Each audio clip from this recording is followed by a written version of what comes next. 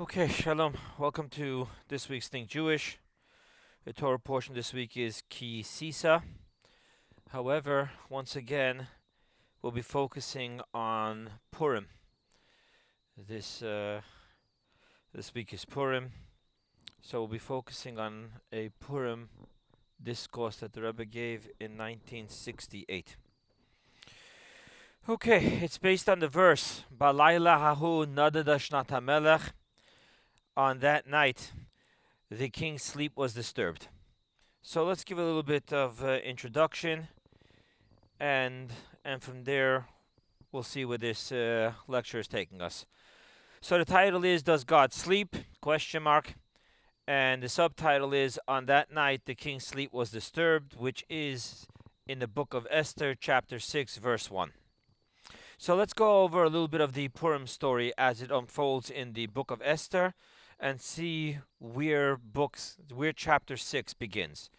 So, until chapter 6, the Haman's plot to kill the Jewish people is building and unfolding. At the end of chapter 5, Haman actually he decides that he wants to go ahead and not wait until he's going to have all the Jewish people, God forbid, killed. He wants Mordechai hung immediately. And he has this idea, he comes up with his wife and his kids and his friends that they're going to build gallows 50 cubits high, and he's going to hang Mordechai on it. And he comes to the courtyard of the king, and he's waiting for the king to wake up to present his request to the king if he can please hang Mordechai. Okay, chapter 6 begins. Chapter 6 is where the turn of events happen. And it begins with the verse, as I just read to you, "On that night the king's sleep was disturbed." And let's just talk about the simple story before we get into any mystical teachings. And because he can't sleep, he asks one of his people to read for him from his book of records, Sefer Zichronot, where he puts down a sort of diary. And they read to him that they read to him the story that Mordechai saved the king's life. What happened was that the king had two people that served him. One's name was Bigsan, and the other one's name was Seresh, and they tried to poison the king. And Mordechai found out about this, and he let the king know, and he saved the king's life. As they read to the king the story, so the king asked the person who was reading him what was written there, and he asked him, "What did we reward Mordechai for saving my life?" And he answered, "Mordechai received no reward." So the king asked, looking for advice on what he should do for Mordechai for saving his life. He asked, "Who's in the courtyard?"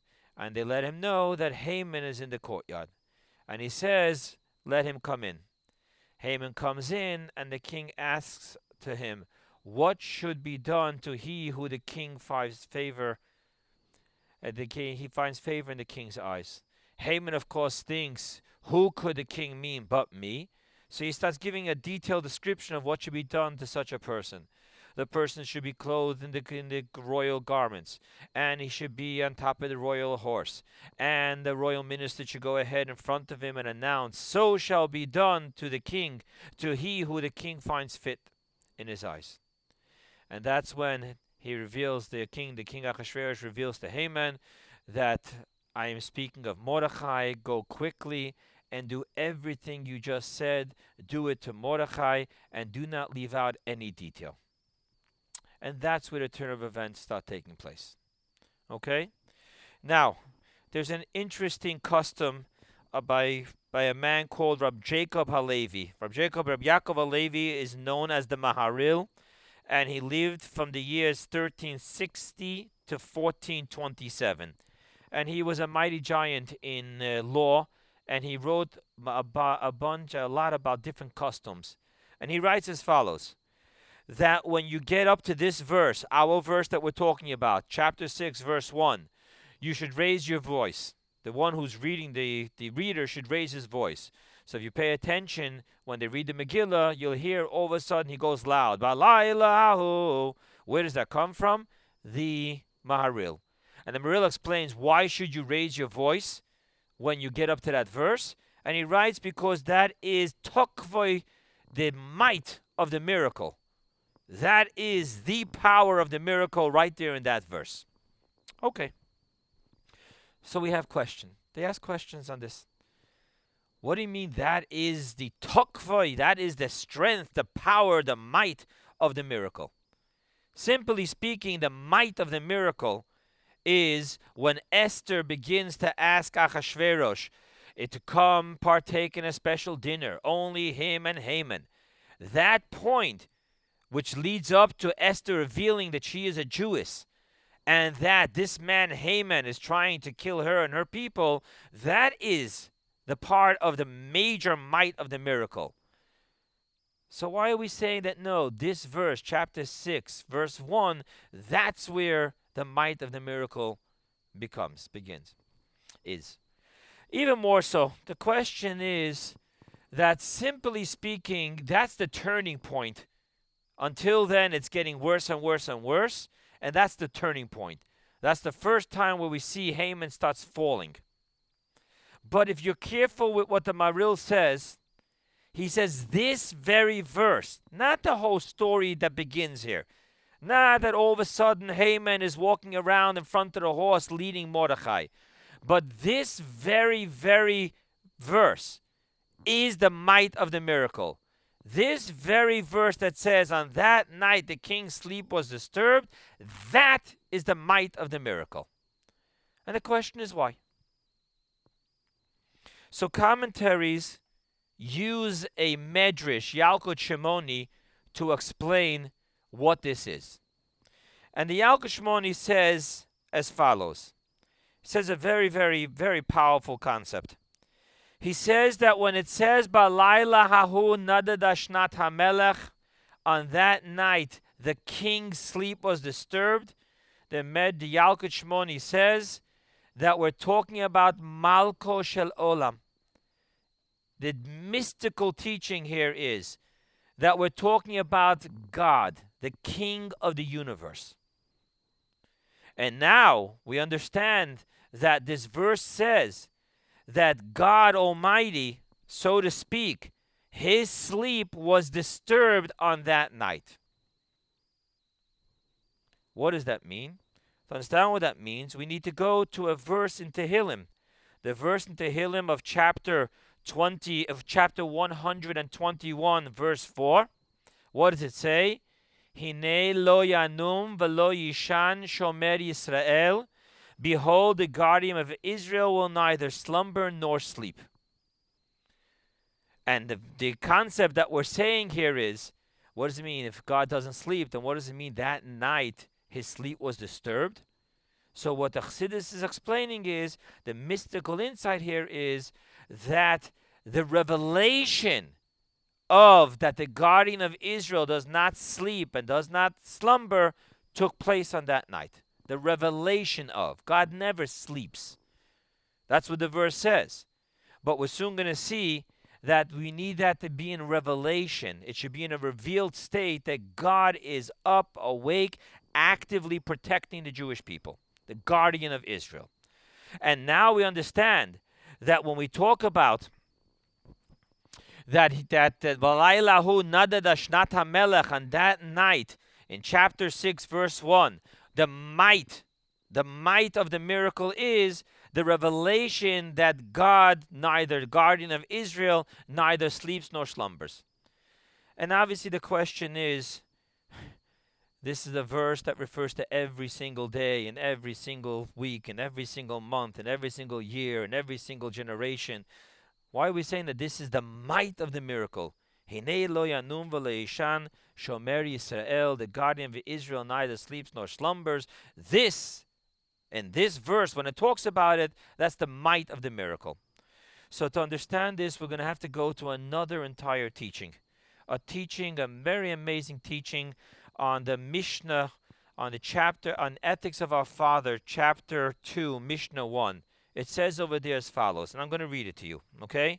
Know what is above you, a seeing eye, a listening ear, and all your deeds being inscribed in a book. What's the simple teaching of this Mishnah? The simple teaching is, if you're always conscious, know what is above you. And if you know what is above you, which is now these three things, the eye that's always watching, the ear that's always listening, and everything you're doing is being inscribed, that will keep you from sinning. That's a simple understanding of this Mishnah in Ethics of Our Father. Da mala mala memach, know what is above you, and then you'll never sin. It's the simple reason why we wear a kippah, right? Kippah is called yarmulke, yore malka, fear of the king. That's why we do these things, to keep us conscious that the eye is always watching us and the ear is always listening to us. Comes along the Alter Rebbe of Shneur Zalman of Leidi, the founder of Chabad Lubavitch, and he gives a very interesting twist to the words of this Mishnah. Da, you should know. Mala mala, everything that happens above, mimach, is from you. A whole twist. That you should know. Everything that's happening by God and by the angels and the spiritual realms is a reflection, is an effect of your cause. Da, no, mala mala, whatever is taking place up there, mimach, is from you, caused by your actions down here. A very interesting twist. So much so that everything that takes place, even that which is above and beyond the cause and effect relationship that God has with us, because at Mount Sinai, God introduced us a cause and effect relationship, right? The verse says, and if you shall walk in my statutes, then I will. That means that there's a cause and effect now. We do, and God reacts to what we do. But then there are things that are so mighty and so infinite and so omnipotent that they are beyond the cause and effect. Even those things we're taught, da malamala is mimach. It comes from you. You have to prepare yourself and behave in accordance with that to be able to become a receptacle, a vessel of even that. So what we're learning here is that everything that happens above comes from you. So too with this verse. You means you and me. Each and every one of us. The Mishnah is talking to each and every one of us. Every one of us should know that what happens above is a reaction, is a reflection of what we do down here.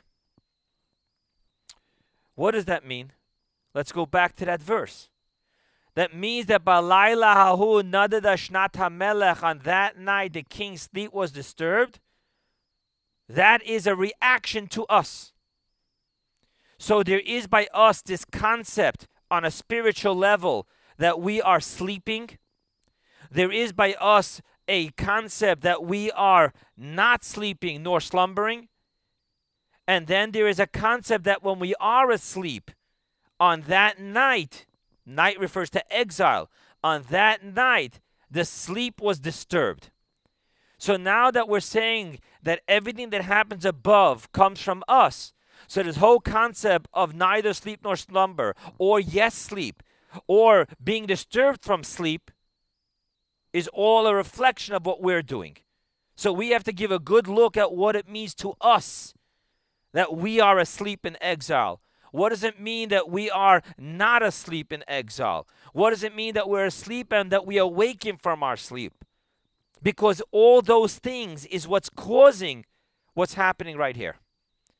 And if we can understand this cause and effect of what happens when the soul is in a state of sleep, and what happens when the soul is awake, and what happens when the soul awakens everything within us, then we can understand what the Maharil is saying, that this concept of Balaylahu nadadashnat hamelech, on this night the king's sleep was disturbed, this is Tokfoy Shalnisa, this is the might of the entire miracle of the entire Purim story.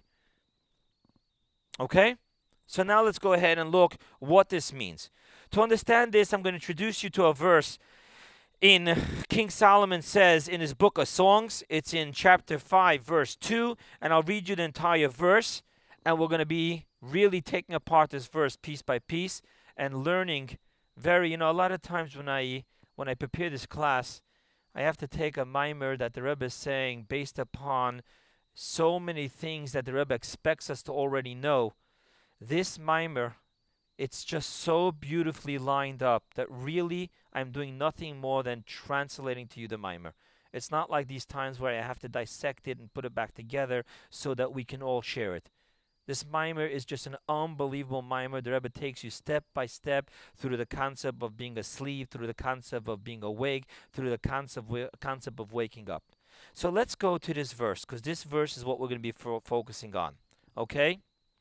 I sleep, but my heart is awake. Hark, my beloved is knocking.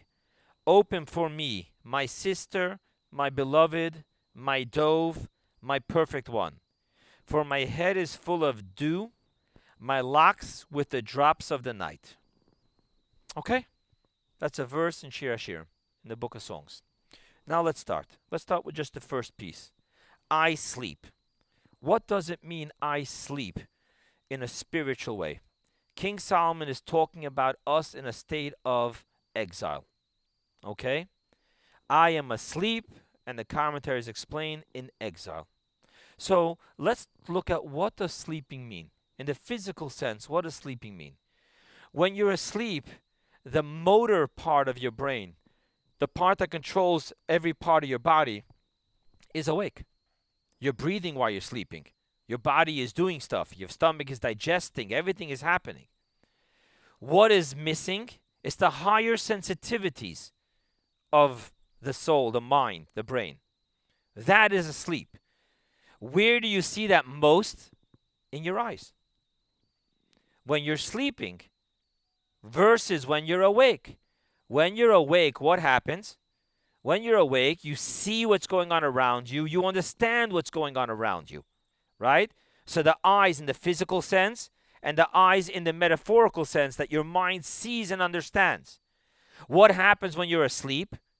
As the Zohar says upon the verse, the guardian of Israel does not slumber, the Zohar says that the lids are not covering the eyes. That means that when you're asleep, it means that you're not able to see what's going on. Now, what is this concept of not being able to see what's going on? So here's a very interesting thing. The verse you all know says, Shema Yisrael, Hear, O Israel, God is our God, God is one. That word, Shema, hear, O Israel, Shema Yisrael. Our sages teach us that the word Shema is made up of 3 letters, the Shin, the Mem, and the Ayin, which is an acronym to the first 3 words of a very important verse. Se'u marom enechem ure'u mi bara'ele. Se'u marom enechem. The first letter of those 3 words spells out Shema. What does it mean? Lift up your eyes and see who created these. Being awake simply means that our eyes are open to see. Our mind sees. And what does it see? Who created all of these? And when you have your eyes open, when you're not asleep, when you have your eyes open and you're lifting your eyes and you're open to the consciousness that God created everything, what is the next outcome of that? That immediately we internalize and proclaim, God is our God, God is one. That's what it calls being, that's what it means to be awake. However, what happens when the lids of the animalistic soul is covering our eyes? We can't see. And what it means over here is metaphorically that we're not conscious of what we're seeing. With our eyes open, we're sleeping. We don't know how to lift our eyes. There's an interesting teaching on this verse. The interesting teaching is that the difference in a human and an animal is that an animal is created in a sense that it looks down. It doesn't lift its head to look up. The human being is created straight up so he can fulfill this verse of lift your eyes and see.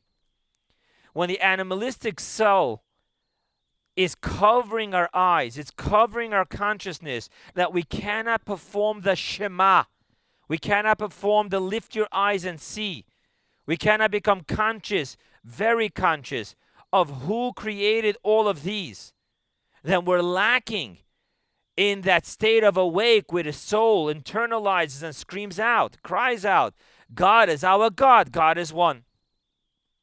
And when the animalistic soul, the lids, cover your eyes, you go into a deeper state of sleep, which is dreaming. What is dreaming in a spiritual sense? And here we're talking about it as a negative experience. Because the positive experience we're talking about is that you need to be awake, conscious, eyes open, see, know what you're seeing. So we're talking about dreams here now in a negative experience. What is the negative concept of dreams? The negative concept of dreams is based on a very interesting teaching in the Talmud. The Talmud tells a story that a rabbi, a great sage, he dreamt of an elephant passing through the eye of a needle.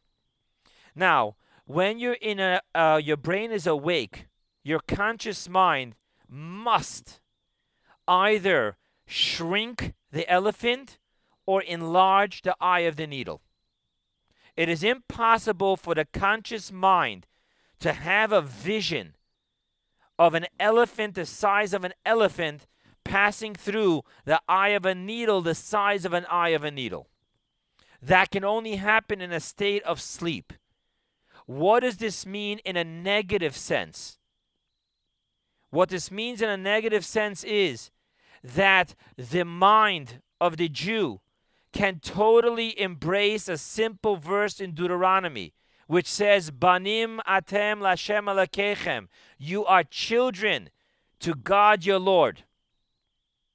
And even though he sees that, the huge size of the elephant, the mightiness of the Jewish people, Banim atem lashem alakechem, and nevertheless he can indulge his entire life in physical and coarse pursuits.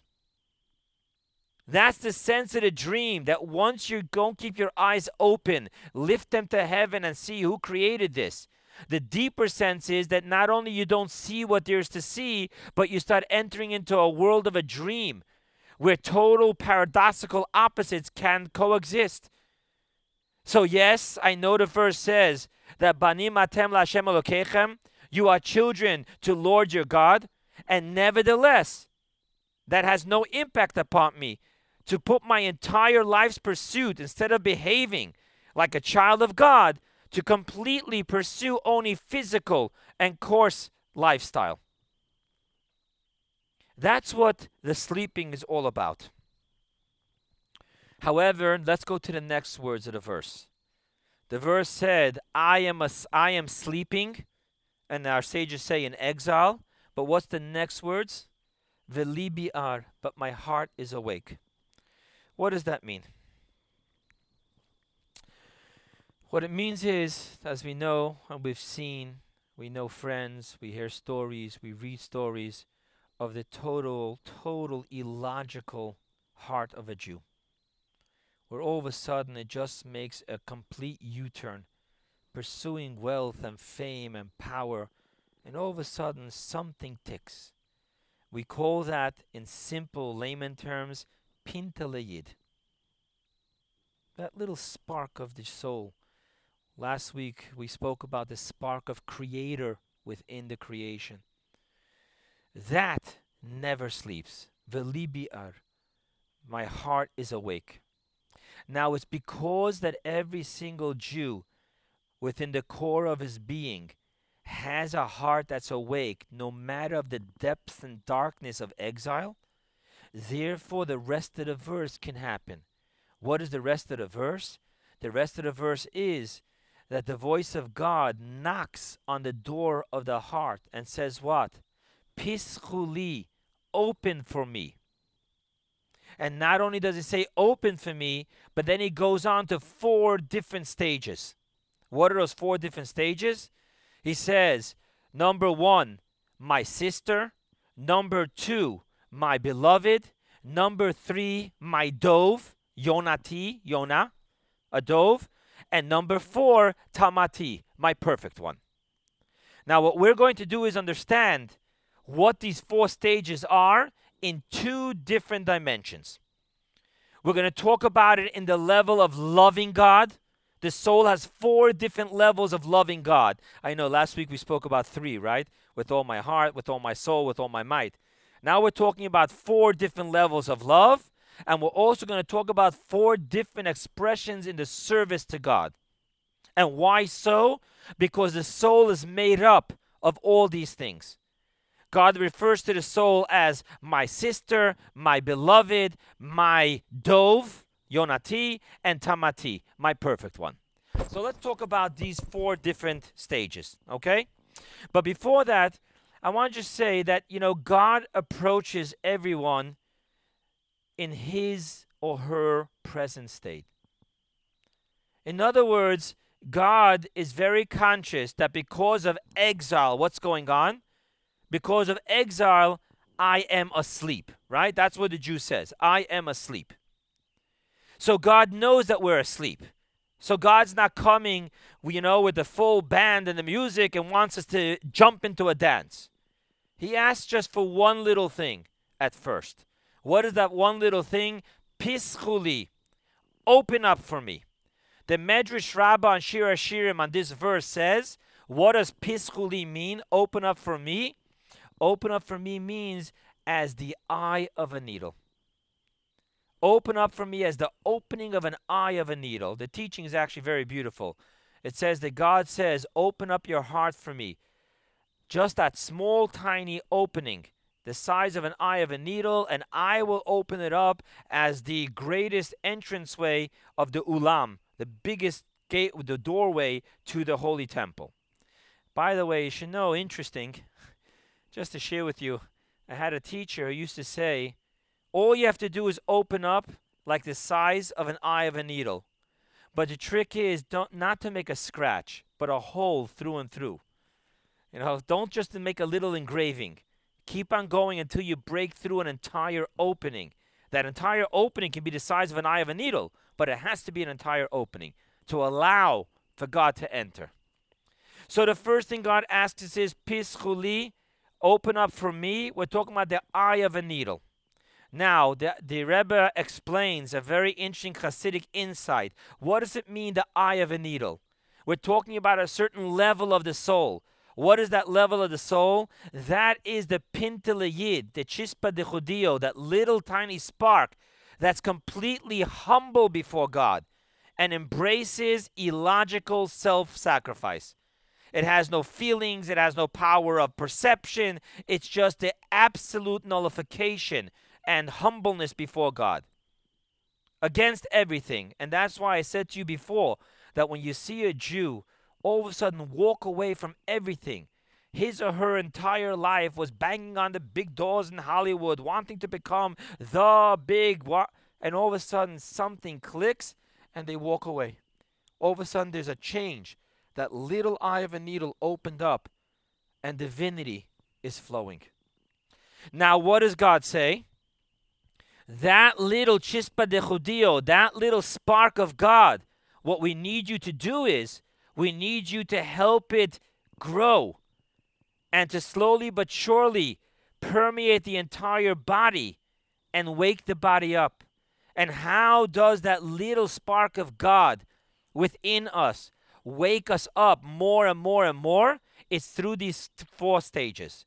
Stage number 1, my sister. What does it mean, my sister? Simply speaking, what it means is this is an inherent natural love.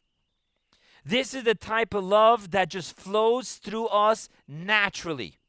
The soul has a natural love for God, just as a brother has a natural love for a sister. This is not something you have to create within you, transform within you. It is natural. All we're asking is get out of the way. Your soul naturally loves God. The sister. Here's a very interesting thing. So we're talking about the natural love. What does it mean in the service to God? How does one serve God as a sister of God? The soul serving God as a sister of God is a play of the word. Does anyone know how we say sister in Hebrew? Achot. It's very interesting. However, the Talmud talks about a play of the word. It's not really the word achot, but it's almost the same word. It calls it the mending, Alexandrian mending. there was a specific type of stitch that was called the Alexandrian mending. Ichui Alexandri. Ichui, from the same word of achot. What does it mean to mend? What it means is to bring together, sew together two opposites. How do Jews bring together and correct and mend two opposites? By doing a mitzvah. What do you do when you take a mitzvah? You're taking a physical object and using it for a spiritual reason. That means that you are doing now the ichui, you're mending, you're bringing back together something that was separated after creation. After creation, heaven and earth was separated, spiritual and physical was separated. But along comes a Jew after receiving the Torah and goes ahead and takes physical candles and lights them and makes a blessing for Shabbat. Takes physical wine, lifts the cup, the silver cup, and makes kiddush. All the things a Jew does. A Jew works so hard to earn money, takes a couple of coins and puts it into the pushka, the charity box. Just took those physical coins and all the energy it took to make that money, and all of a sudden turned it into a spiritual cause. So the service of sister is, number one, natural love, not something you created. The natural love that siblings have. And number two, it's the mending together, the physical and the spiritual, which is the performance of mitzvot. Let's go to the next level of waking up. The next level of waking up is my beloved. My beloved refers to a spouse. Very interesting. But the love you have for your spouse is not natural like you have for your siblings. The minute you're born into a family, you love your siblings. However, when you marry someone, it's through the contemplation and the concentration of the virtues of that individual that creates love. We're not talking about, I saw her and the first moment I knew I was in love with her. We're not talking about that. We're talking about real love. Real love happens by concentration. Who is she? What does she mean to me? I'll tell you a very interesting story. The Rebbe once asked his emissary, his shliach in Italy, the next time you write to me a letter, the Rebbe tells his shliach, I want you to write to me your thoughts about your wife. Okay. Now this man, he should live and be well. But he's an amazing chassid. And the Rebbe told him to do that, and that's what he did. You're talking about a man that besides running whole Italy and opening up the first camp ever, Camp Gan Yisrael, and doing all those amazing stuff, he spends hours every single day on prayer. He's a very spiritual person.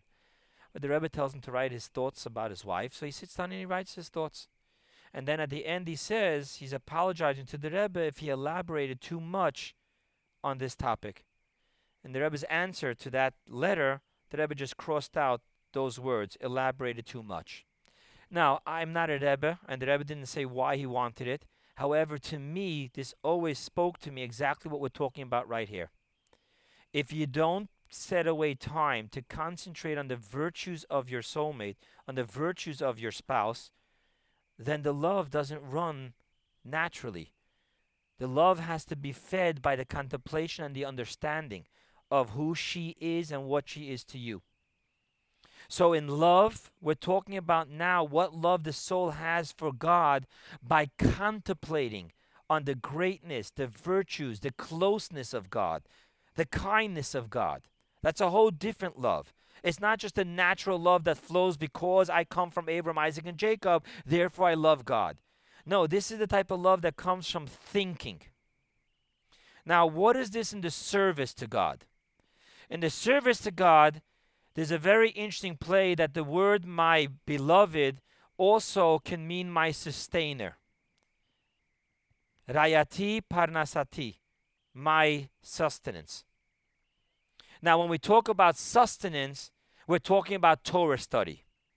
Because unlike mitzvot, which is compared to garments, we get encompassed and clothed by the will of God. When we study Torah, we digest. It's actually called bread. Torah is metaphorically called bread. It is the bread within my stomach. Because when you study Torah, your mind is digesting the wisdom and the understanding of God. It becomes our new paradigm and perception of existence and reality. So now we have the second one, my beloved, which is also my sustenance, which is the love that comes through concentration, and it's the service of Torah study. However, and the Rebbe explains why Kabbalistically, I'm just going to share with you what it is without the why. This level of Torah study that's called sustenance actually refers to the articulation of the words of Torah. The verse says that Torah is a life for those who bring it out. Motzi'ehem. And what do we say? It means to articulate it.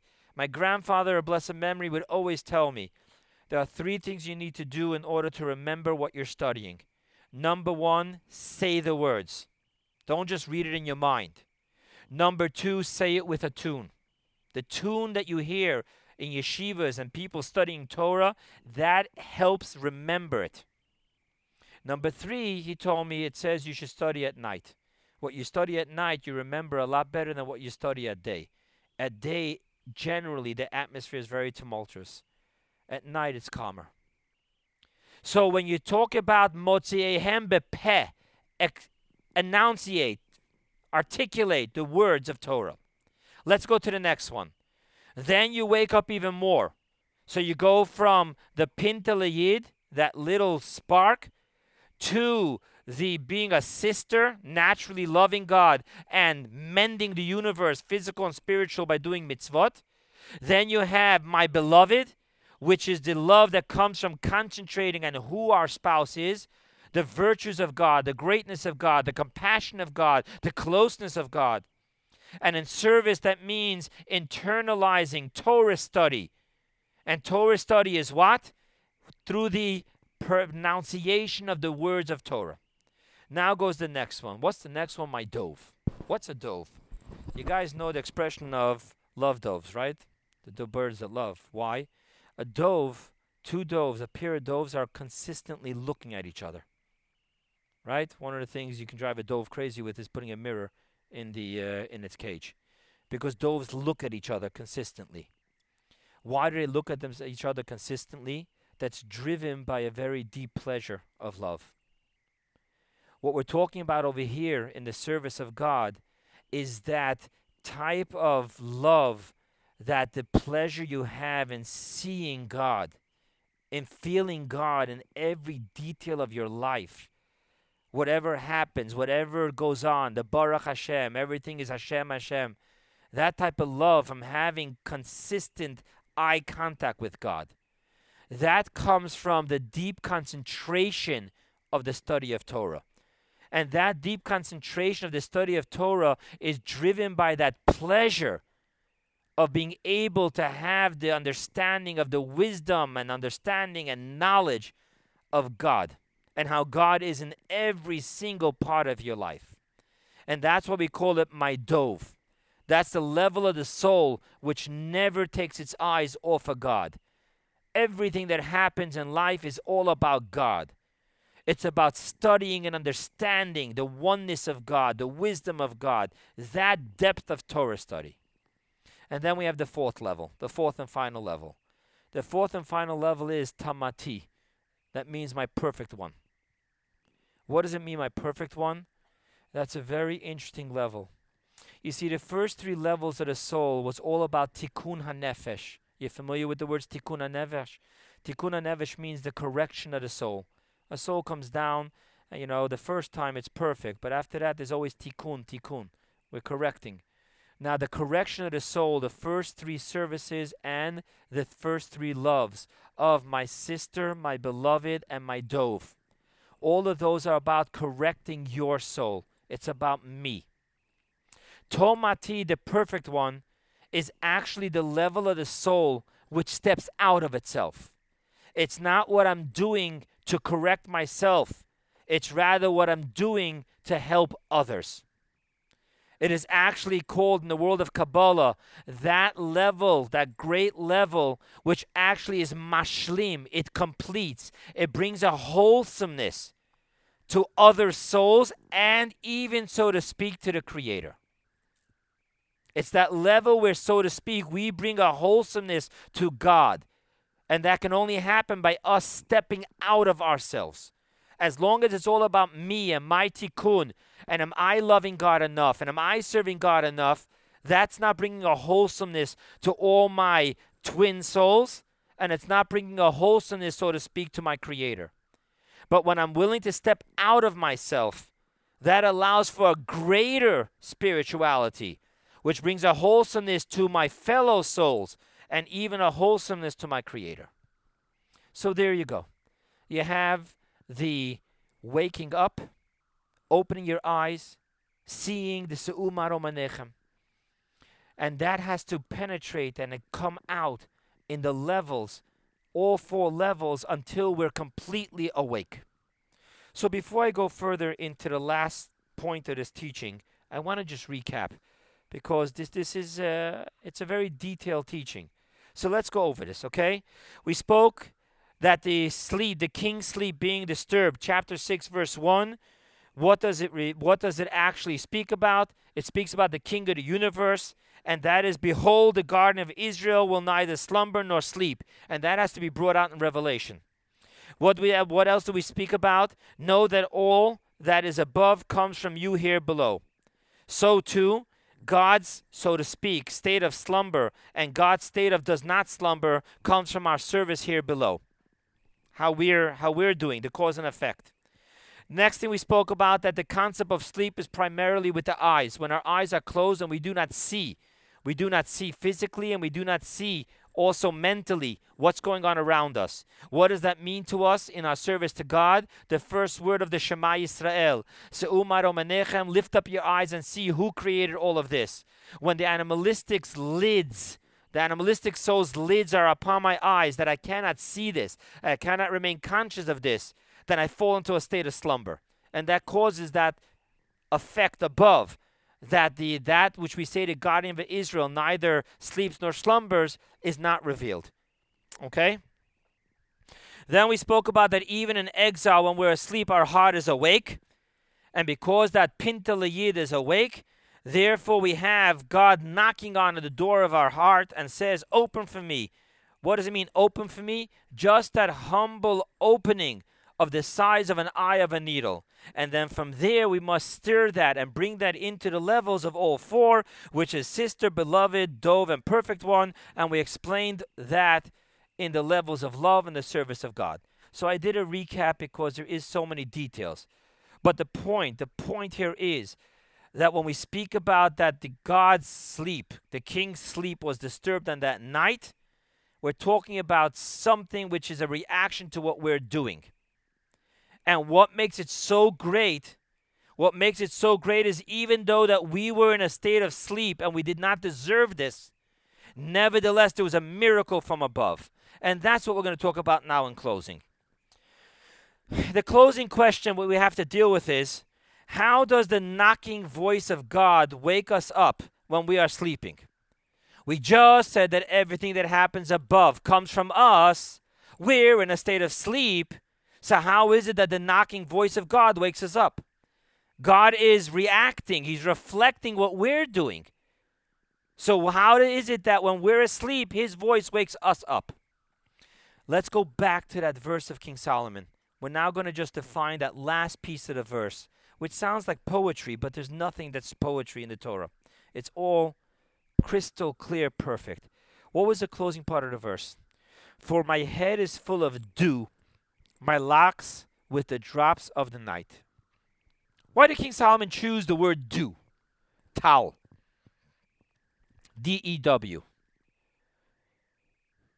All of a sudden, he decides to be poetic. Why is God waking us up? Right? I am asleep, but my heart is awake. And God knocks on my heart and says, Pischuli, open for me, my sister, my beloved, my dove, my perfect one. And then he gives a reason. Why is he doing this? He says why. Because my head is full of dew. What does dew have to do with anything? Here's a very interesting concept. You will remember, please, that throughout the Torah we are warned many times about the rain. And if you will walk in my statutes, then the rain will be given on time. And then in the second parsha of Shema, what do we say? However, beware, because if you will not listen to me, then the heavens will close up and there will not be the rains. God keeps on working with us with the rain. You behave, you get rain. You don't behave, you won't get rain.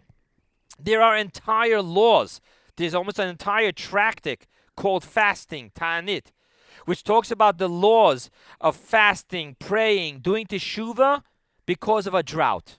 A drought means that there's something we're doing wrong, because the God tells us clearly in the Torah so many times, if you behave, you'll get the rains on time. If you don't behave, the heavens will close up on you. Over and over we have that.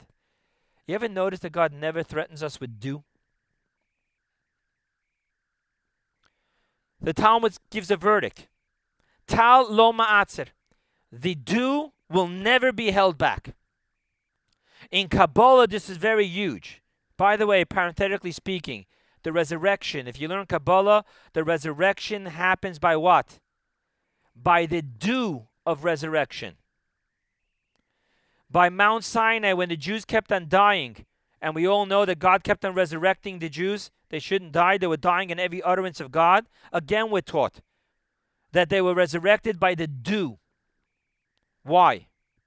Because the Kabbalah tells us that when the Talmud says that the dew is never held back, that means the dew transcends beyond the cause and effect. There is nothing I can do to mess up that act of compassion that God gives dew to the world, because that transcends beyond. It's omnipotently beyond that cause and effect relationship. That's why the verse says, you are asleep, and therefore we can't rely now on a cause and effect, because if we rely on a cause and effect, you're asleep, I should be asleep. My whole concept of Hine lo yanum v'lo yishan shomei Yisrael should be hidden and concealed. The fact that God, the guardian of Israel, neither slumbers nor sleeps, should be completely concealed from the universe, because everything is cause and effect. We are in exile, our eyes are closed. We cannot capable of lifting our eyes and seeing with the eyes in our head and the eyes in our mind. And therefore, what should be the reaction? Not that God's knocking on my door, but rather that God should also, quote unquote, be asleep in his relationship with me. And therefore, King Solomon says, no. The reason why God's doing this, even though we're sleeping, is because this comes from the dew. That which is beyond, transcends beyond the cause and effect relationship. And here the Rebbe twists in something. Because if you remember, how did the Mimer begin? That even that which is above and beyond us, our cause and effect, even there we have to play a role. God's ultimate desire is that everything should come from us, from creatures of freedom of choice. So even the fact that we're asleep, and God is nevertheless because of dew, which means the great level that transcends beyond cause and effect, even there, it's because of us. How is it because of us? Because the verse says that even when I sleep, my heart is awake. What part of the heart are we talking about? We're talking about the essence of the soul, that one dot that knows nothing but self-sacrifice for God. Do you know that the Jewish people for the entire year, if you know the story of Purim, when you read it, you may not get the timeline, but there was an entire year, because really everything started, the whole story started in the month of Nisan, and it went all the way till next year. It was set for the date in Adar. For that entire year, the Jewish people of that generation had absolute self-sacrifice for the guidance of Mordechai. Even though it was pitch black dark, they saw no hope. There was no light at the end of the tunnel. Nevertheless, we're taught that even when the wicked people came and Mordechai was learning with just the children, he told the children, run away and save yourself. And they said, absolutely not. Where you are, we are. What happens to you happens to us. Once the Jew was able to just open up that little eye of a needle. What is the eye of the needle of the soul? It's the essence of the soul. That which even in absolute pitch black darkness, no feelings for God, no perception of God, no spirituality in my life. But nevertheless, there's that one pintele yid that at a snap has self-sacrifice for God. That one pintele yid, that opened for me. That's the opening of the verse. Open for me. That's the first thing God says when he knocks. He doesn't knock on the door and say, oh, come to me, my beloved. No, he starts off with what? Open for me. What kind of opening? Just the eye of a needle. Let me just sense that little drop of the soul that has absolute self-sacrifice, and then I'll take care of the rest. I'll come knocking on your door. I will shower you with the praises of my sister, my beloved, my dove, my perfect one. We'll wake up together. But I need at least that one pischuli. That is the magnitude of the miracle.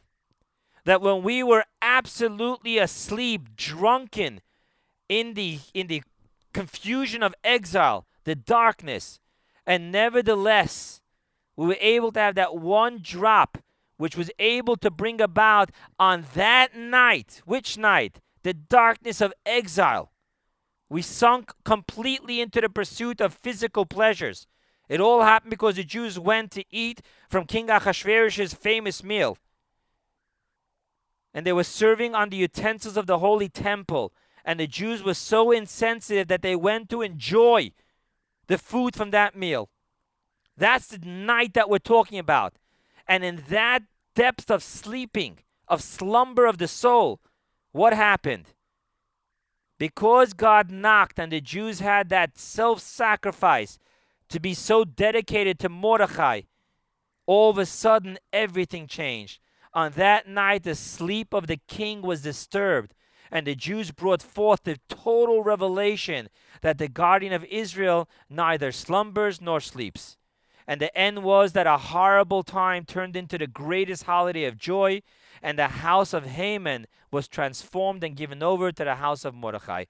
And as we say about Purim, that you're supposed to connect redemption to redemption, so may the redemption of Purim bring us speedily to the redemption of Mashiach Tzidkenu. Thank you.